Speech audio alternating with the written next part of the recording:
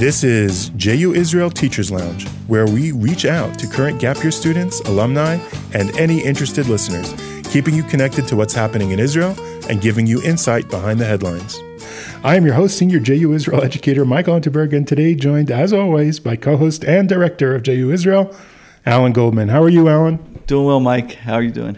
All right. Well, we haven't really talked about current events over the last month, and there have been many current events, but we used pre-recorded episodes while you were away. I don't think the listeners really care, but it is time for a sort of where are we? We're now a little over a month ahead of the new elections. Yeah. And tomorrow the lists are due. It's Wednesday, the 31st of July, and tomorrow the new lists are due. If you remember from the last elections, that every party has to put in their list of 120 parliament candidates before, I guess it's 6 weeks before the election or so that people who know who they're voting for. So that's going to be tomorrow at midnight. So, and just to, as a very quick refresh, everyone's exhausted by these elections. I think it's fair to say. It's also summer. It's summertime, so people are exhausted, and there's summer, and they don't really, So yeah, I mean, I've even noticed that sites that like the Foreign Ministry hasn't updated about the new elections. It's still on, and many of these like sort of educational sites, but the Foreign Ministry hasn't, as far as this recording, hasn't created a new. It still has the April elections on its website. It doesn't have the September, because I just feel like everyone's just like, yes, it's the summer, but there's also this feeling of like, ugh. It would be like if, I don't know, like 2 weeks after the Super Bowl, you have like another Super Bowl. If you said, that something happened that was, someone played with the footballs, illegally, and we have to redo the Super Bowl. Like it would just be hard to get up the enthusiasm for it. Or if like... Yeah, the turnaround. Israel's never had a turnaround like this before. No, and it's exhausting. It would be like if Avengers Infinity War came out and then a month later was Endgame. You wouldn't have enough excitement. All right. So that was for the not sports listeners like me. But it's the analogy is that's where we are. But it is time already. A little over, September 17th is the election. We're about to enter August, or August as we call it here. So it's time to start paying attention to what's going on, and a lot has gone on. And we just sort of want to give a little sense, a little deeper than what you see in the headlines. And it's been pretty dramatic. I mean, if this had been for the April elections, we'd be not hair on fire, but we'd be like, as politics nerds, we'd be super excited about it. And as teachers, we would feel the need to explain it. And that's where we are now. Yeah, I think it's because, that's the positive thing that's come out of this double election, let's call it, back-to-back double header or whatever, is that there's like real serious thought going into how to maximize the voting potential. And that means like new coalitions, new people want to make sure to do the best they can, really. Well, they're using this do-over opportunity. In the April election, you ended up with two really large parties with 35 seats and a bunch of little parties with all under 10 seats. And so now they're sort of trying to reconfigure so that the two big parties have challengers from the left and the right. And so you're having these mega coalitions on the left and mega coalitions on the right, some of which make strange bedfellows. Some of it actually makes a lot of sense. So do you want to start on the left or the right? Well, right. And it's also, I think that the push is also because of the parties that either only barely passed the threshold and those parties that didn't pass the threshold either by a little bit, even by more than a little bit. So it's pushing those little parties to gain up with other parties so that make sure that they pass the threshold. With if you have two parties that, like you said, are similar but have differences, so they've now combined so that they can try and maximize their voting potential, which is really what we see in the Haredi world. It's actually the Haredi world have been doing it for many years, where you had, two different parties, one of... The Ashkenazi side of the Haredi world. The Sephardi side has been pretty stable. Right, exactly. The Ashkenazi side, which is where you have what we call the Lithuanians and the Hasidim, joined up maybe over 10 years ago to form one party, which we call Yadut Torah, UTJ. Yeah, UTJ, and so now you're seeing that with the other small parties, and it's worked very well for the Haredim because they've keep growing those numbers. Again, they're a small party in and of themselves, but it's true. But they're off their peak. They're now going to probably stably be between like 6 and 8 or 9. They've been bumping around in polls somewhere around 7 or 8. Right. So, which is what they were in April. So their situation probably won't change so much. Yeah, no, they won't change. But I'm saying in terms of in the last 10 years, 15 years, this coalition has worked very well for them. Yeah, coalitions work in politics. I mean, Likud originally was a coalition. Labor was originally back. I mean, you really want to go back. Those were originally formed out of smaller parties, and they became bigger parties. So we're seeing that happen again. In the previous election, we saw the splitting. There were, 37 parties running? And now there's... 47. And now there are? I guess we'll know finally tomorrow, but somewhere in the high 20s. So they've taken April, the lessons of April, which is if you don't coalesce into a bigger unit, you're going to end up having less relevance. And so now, first of all, now let's talk about these new party structures. Left or right, where are we starting? And the Haredim don't fit on either side of left or right. They're their own little unit. Do we want to talk about the coalitions on the left or the right? Well, I guess it seems like the one on the left is pretty solidified at this point, so let's start with them. Well, there's two really that formed on the left.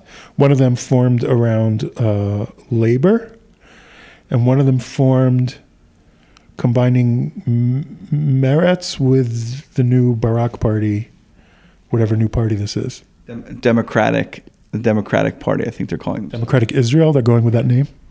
I think Democratic Party or something, the Democracy Party or something like that. But the idea is on the left there.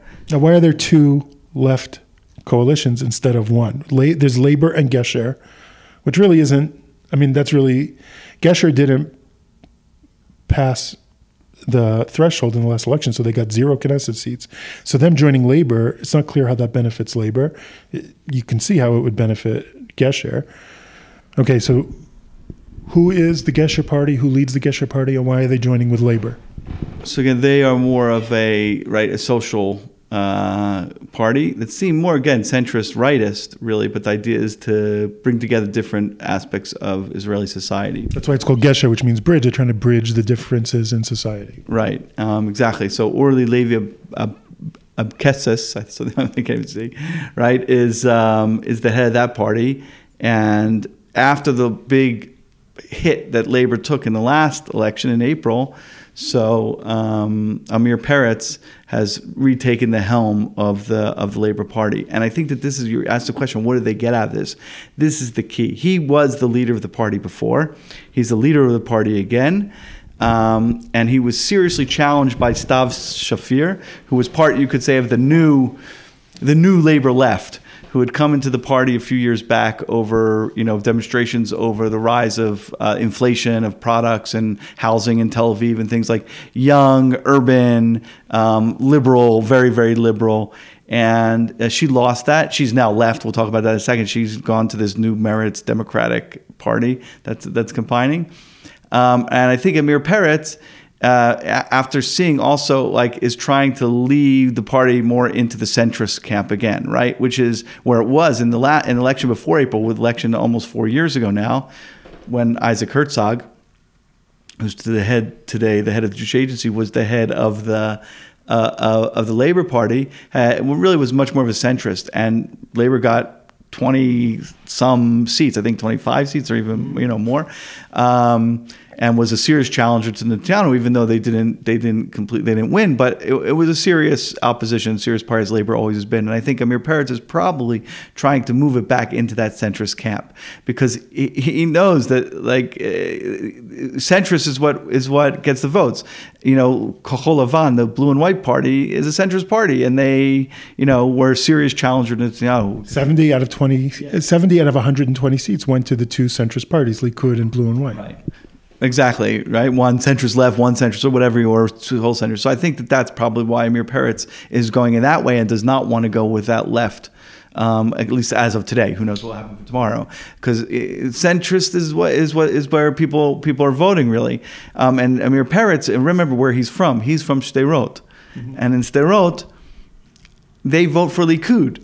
They know, right? Well, there's him joining. I mean, the head of Gesher is a Mizrahi Jew. The head of Labor is a Mizrahi Jew.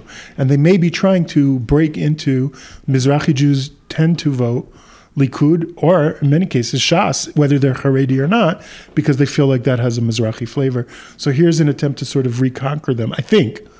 I don't think that's necessarily why they're in charge, but I do think they're trying to make that inroad. Yeah, and in general, Mizrahi is, as you know, if you could say they are shaping, but voting centrist. I think most people in the country vote. I mean, they do vote centrist. So that is my guess why he is going that route and trying to distance himself from the more leftist. Even though, by the way, the one who just blew the elections in April also was a Mizrahi Jew who was trying to bring him to the center more. But yeah, very much so. And okay, so now, but I would say Amir Peretz is a much more seasoned politician. He's been in politics his whole life. I mean, it's funny because he was the young Turk when he previously ran Labor. He was the new generation. Now he's the old guard. Right, but again, before that he was the head of the big Israeli Union. I mean, he's been in politics for a very long time, and he has a great mustache. A great mustache, and a former defense minister. Which brings us to other former defense ministers and prime ministers, which is Ehud Barak has now entered in such a bizarre... This is the weirdest story. All I can come up with is weird theories. Ehud Barak re-entered Israeli politics after losing the prime ministership to the Likud in 2000. Left politics. 2001 to Sharon, I think. Now he's returning in 2019. He's starting a new party. He's not coming back as Labor. He was the head of Labor. Starts a new party. That new party merges with other parties, and he takes the 10th spot in that party. The 10th spot, but it's purported that if they get into the government, he gets the first ministry. Which is so weird. Now, what is this new party, and who's in it? Okay, so the new combined party is called the Democratic Camp. And who's in this new combined party? So this is essentially Meretz with Ehud Barak's new party, which is Ehud Barak and, a bunch of other... Also Stav Shafir, who left. Stav Shafir, who left Labor to join this party. She was the number 2 in Labor. She had lost to Amir Peretz, the head of the party. So she left Labor. And she also did something bizarre that nobody ever does in Israeli politics. I guess she's trying to show a moral something. But she also resigned her Knesset seat in the last few days to say, okay, because usually in Israel you can leave your party and still keep your seat because once you're in, you're in.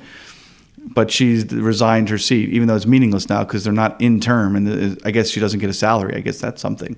But someone else, so another Labor candidate now comes in before whatever that's anyway, so Stav Shafir, Ehud Barak, Meretz, which also has a new head of the party, Nitzan Horowitz, which surprised me. I thought she did a good job last time. Well, Tamar Zandberg is not so liked. I mean, even if she was head of the party, she was not so liked, and they had a runoff and she lost. So right. I mean, I guess she has her followers, but she also has a lot of not. So, I mean... So you have these two left coalitions, the Labor-Gesher coalition, which and Barak, who's only taking the number 10 seat, is saying this is a center-left party, but it's people who left Labor joining with Meretz, so it looks like you would position it to the left of Labor, theoretically, but it's sort of the same as Labor now? It's so unclear. Well, no. Especially now that I think that Peretz is trying to position Labor a little more centrist, so this would still be to the left of Labor. It's further left. Yeah, it's further left. But I think the right is more bizarre. All right, let's get to the united right-wing parties and the right coalition. I don't know if it's as bizarre. Listen, by the way, my theory on why Barak is taking the 10th spot, I think he came back in all full of bluster and energy, and people started hitting at him immediately, including bringing up the photograph of him going to visit Epstein. And I think this is just my theory. I think he was like, I don't want to be the head of the party anymore. I barely want to be back in politics. You are so much nicer to him than I would be, but we'll leave those theories to the biographers. All right, yeah, we'll find out, I guess, in the future. Okay, so that brings us to UW URWP, United Right Wing Parties. They are made up of now.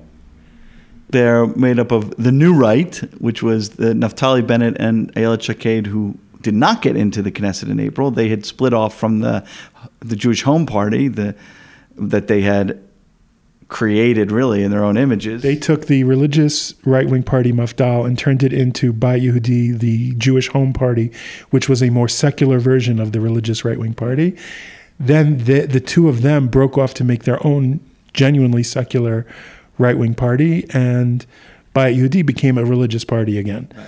Now... But you're forgetting Ihud HaLeumi also is in there. Right. The Bezalel Smotrich's party, which is, I'm not really sure what makes them different than the old religious Zionists, other than the right-winger, and I guess they are not they don't have secular people in there, or they do.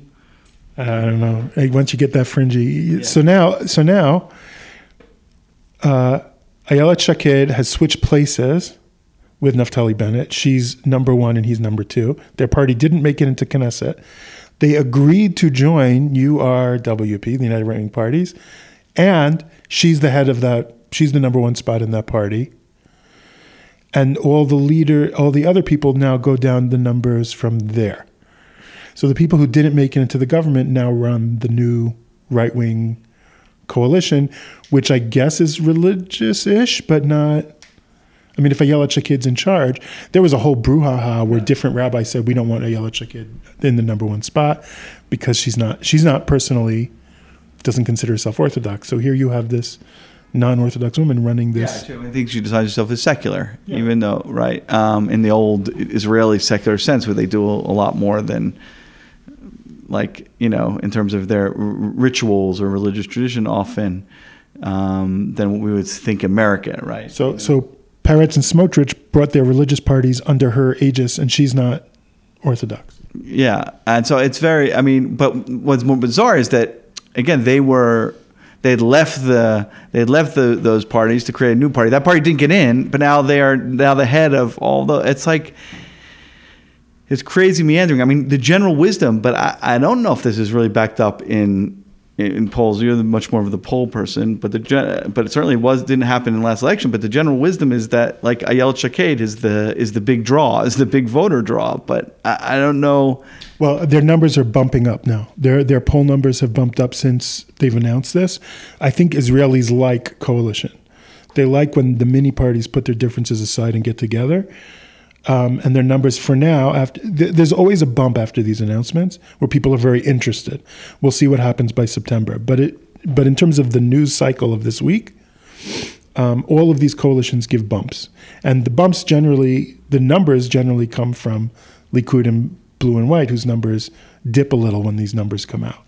So their duopoly of the two big parties has shrunk, and these big coalitions are building draws. You also have, to the right of URWP, you have like the two, we'll see what happens with them. You think they're going to, the two righter wing, like I would say extremist right wing. Is that fair to say?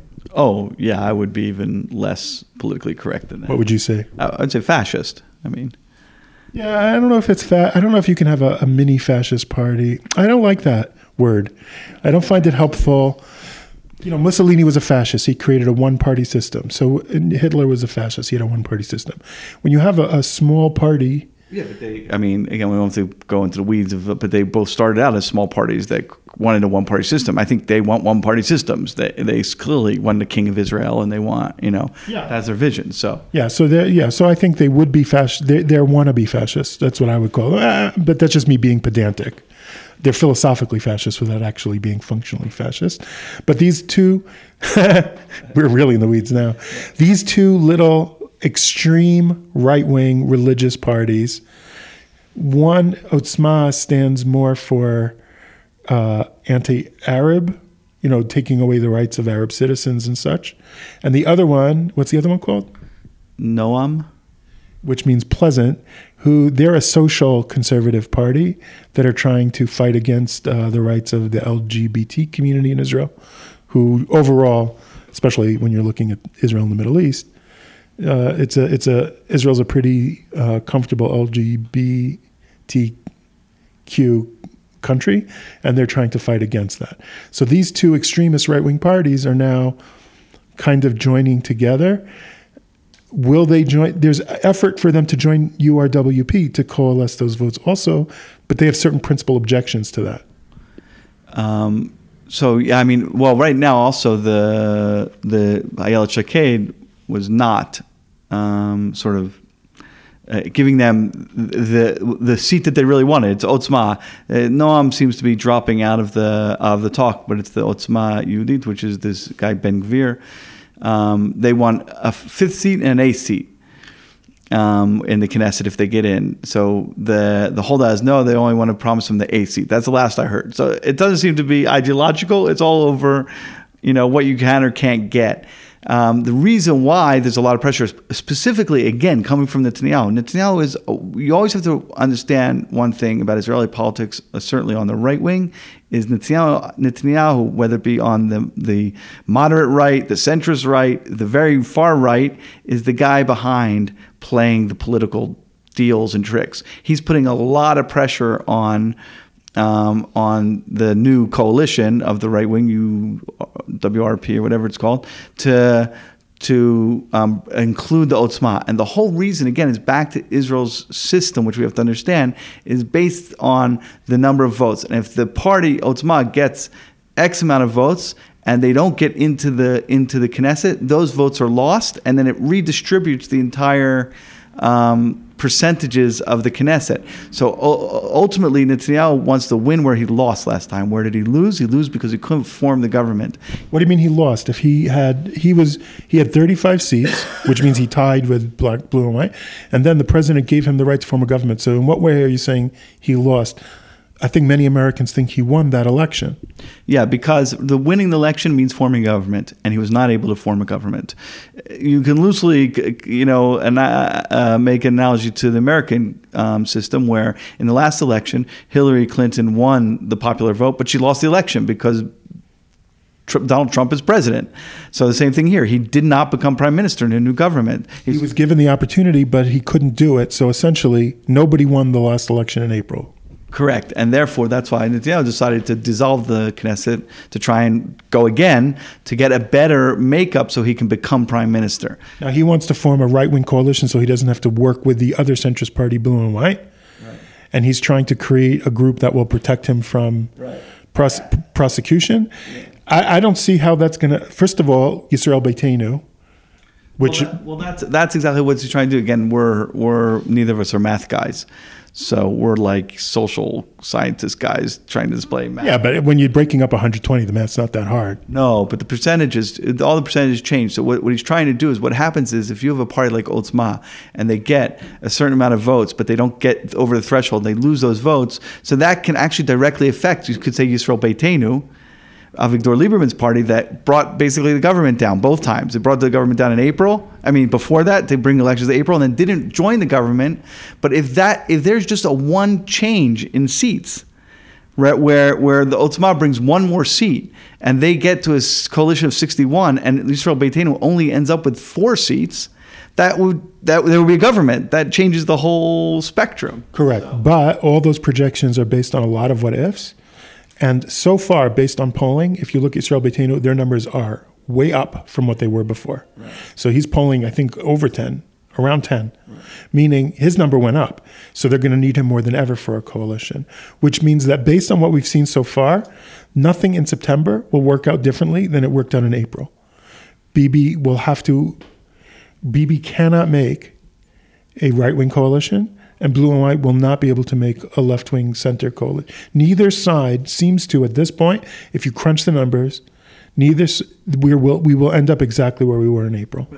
Yes. No, I mean, 100%. But we do remember that the polls are shaky. Remember, even the polls in the last election were way off in terms of labor, and the others, I don't remember all the numbers. 100%. From now, I said it's not a long time in terms of human life. In terms of election results, September 17th is a long time from now, and a lot of things can change and will. But as things look now, and Bibi's the magician who can make things happen that nobody predicted. As things look now, we're heading, based on the polling so far, we are heading towards to the same stalemate. But exactly. But what Bibi's trying to do on the right, that's what he's trying to make the biggest coalition he can make on the right. He sees is going to be best for him because that will counter Avigdor Lieberman, hopefully, or at least push Avigdor Lieberman to think differently. Maybe the more votes he can get to the right of him, Netanyahu sees that as part of his votes. In the end of the day, really.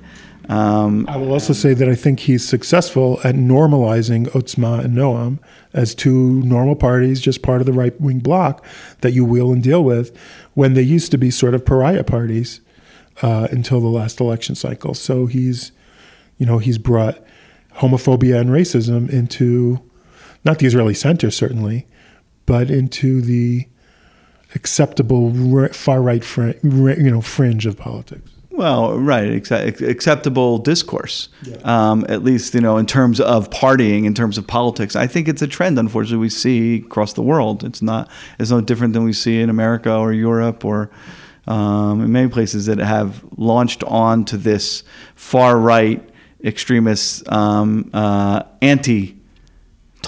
It really is anti-talk and tribalism. And he sees that's worked around the globe and, pushing it here too, unfortunately. Yeah, very unfortunately. Although here the center has the strength, as opposed to other countries where the fringes are sort of gobbling away and eroding the middle. Here, so far, the center has held, and the strongest, the leverage point in Israeli politics is still the center. Yeah, well, I think there's a lot of, yes, but there's a lot of question marks on that, like the nation-state law that was passed last summer. There's a question on that, like the what's going on within the Justice Department and how that's going to hold it. Those are tipping points. I think that at least certainly that's what the either center and left are concerned about. 100%. I think the fact that we so far have resisted some of the global trend of the battle between the extremes. I just think I'm not saying, we can relax now, but I am trying to look at the glass as half full. That so far, although there are warning signs, Israel has not tipped into the battle of the extremes like so many democracies have. True. I think one of the ways that this can also be, I think, in terms of the Haredim come into an important part in this play right here. Because again, as they bring the numbers in, they will put one side over the other. Because as you said earlier, the Haredim are not really in this left-right paradigm. They're their own paradigm. And they used to be willing to work with the left, but now they're only willing to work with the right because the left wants to change the status quo in terms of the draft and things like that. Yeah, exactly. So that's a paradigm that really has to be thought of because it can really affect Israeli politics. In terms of forming that government. Because, again, if you play by the numbers to get to 61, there's no way anybody can get to 61 without the Haredim. So I just want to kind of bring that up again. Like, you need the Haredim in there. It's just not going to happen unless the unpredictable, of course, in Israeli politics would happen, which is you have the center really coming together. Likud and the blue and white and maybe, labor. There's only one way that's going to happen, I think. I'm not a prophet, but there's probably, if you change one factor, you could have a Likud blue and white union of 70 seats, no problem. Let me guess. Netanyahu steps aside. That's the only way. And so right now, this unmanageable status quo, look, it's not for nothing. And I don't say this to the credit of blue and white. They're still running an anti-Bibi rather than a pro. So, there's still more about, and the signs as you drive around the streets of Israel are, Netanyahu only cares about Netanyahu. Like that's their new campaign slogan. So I never particularly enjoy campaigns like that, but that's where we are. That's our sort of state of the election so far. As we head into the completion of lists, we're going to obviously not focus only on the election as it comes up, but it'll come up again in future episodes. But we tried in April to, February, March, to do a good balance of talking about the election, but also keeping our eye on other things. And we're going to try that again now in September. Yep. And I would like to hope that is our major news episodes are really going to have to do with elections and not other things. God willing. So send us your questions or anything you want clarified, either on the podcast or any other way you want to communicate. We're happy to help. Thank you so much, Alan. Thank you, Mike. Bye-bye. Thanks so much for listening, everybody. This is the part where I remind you that we are the JU Israel Teachers Lounge podcast. And it's also the part where I ask you to subscribe, to rate and review us, and to share and recommend us in any way you can. Also, we'd love your feedback so we can respond to you on or off the podcast. Thanks so much for listening, guys.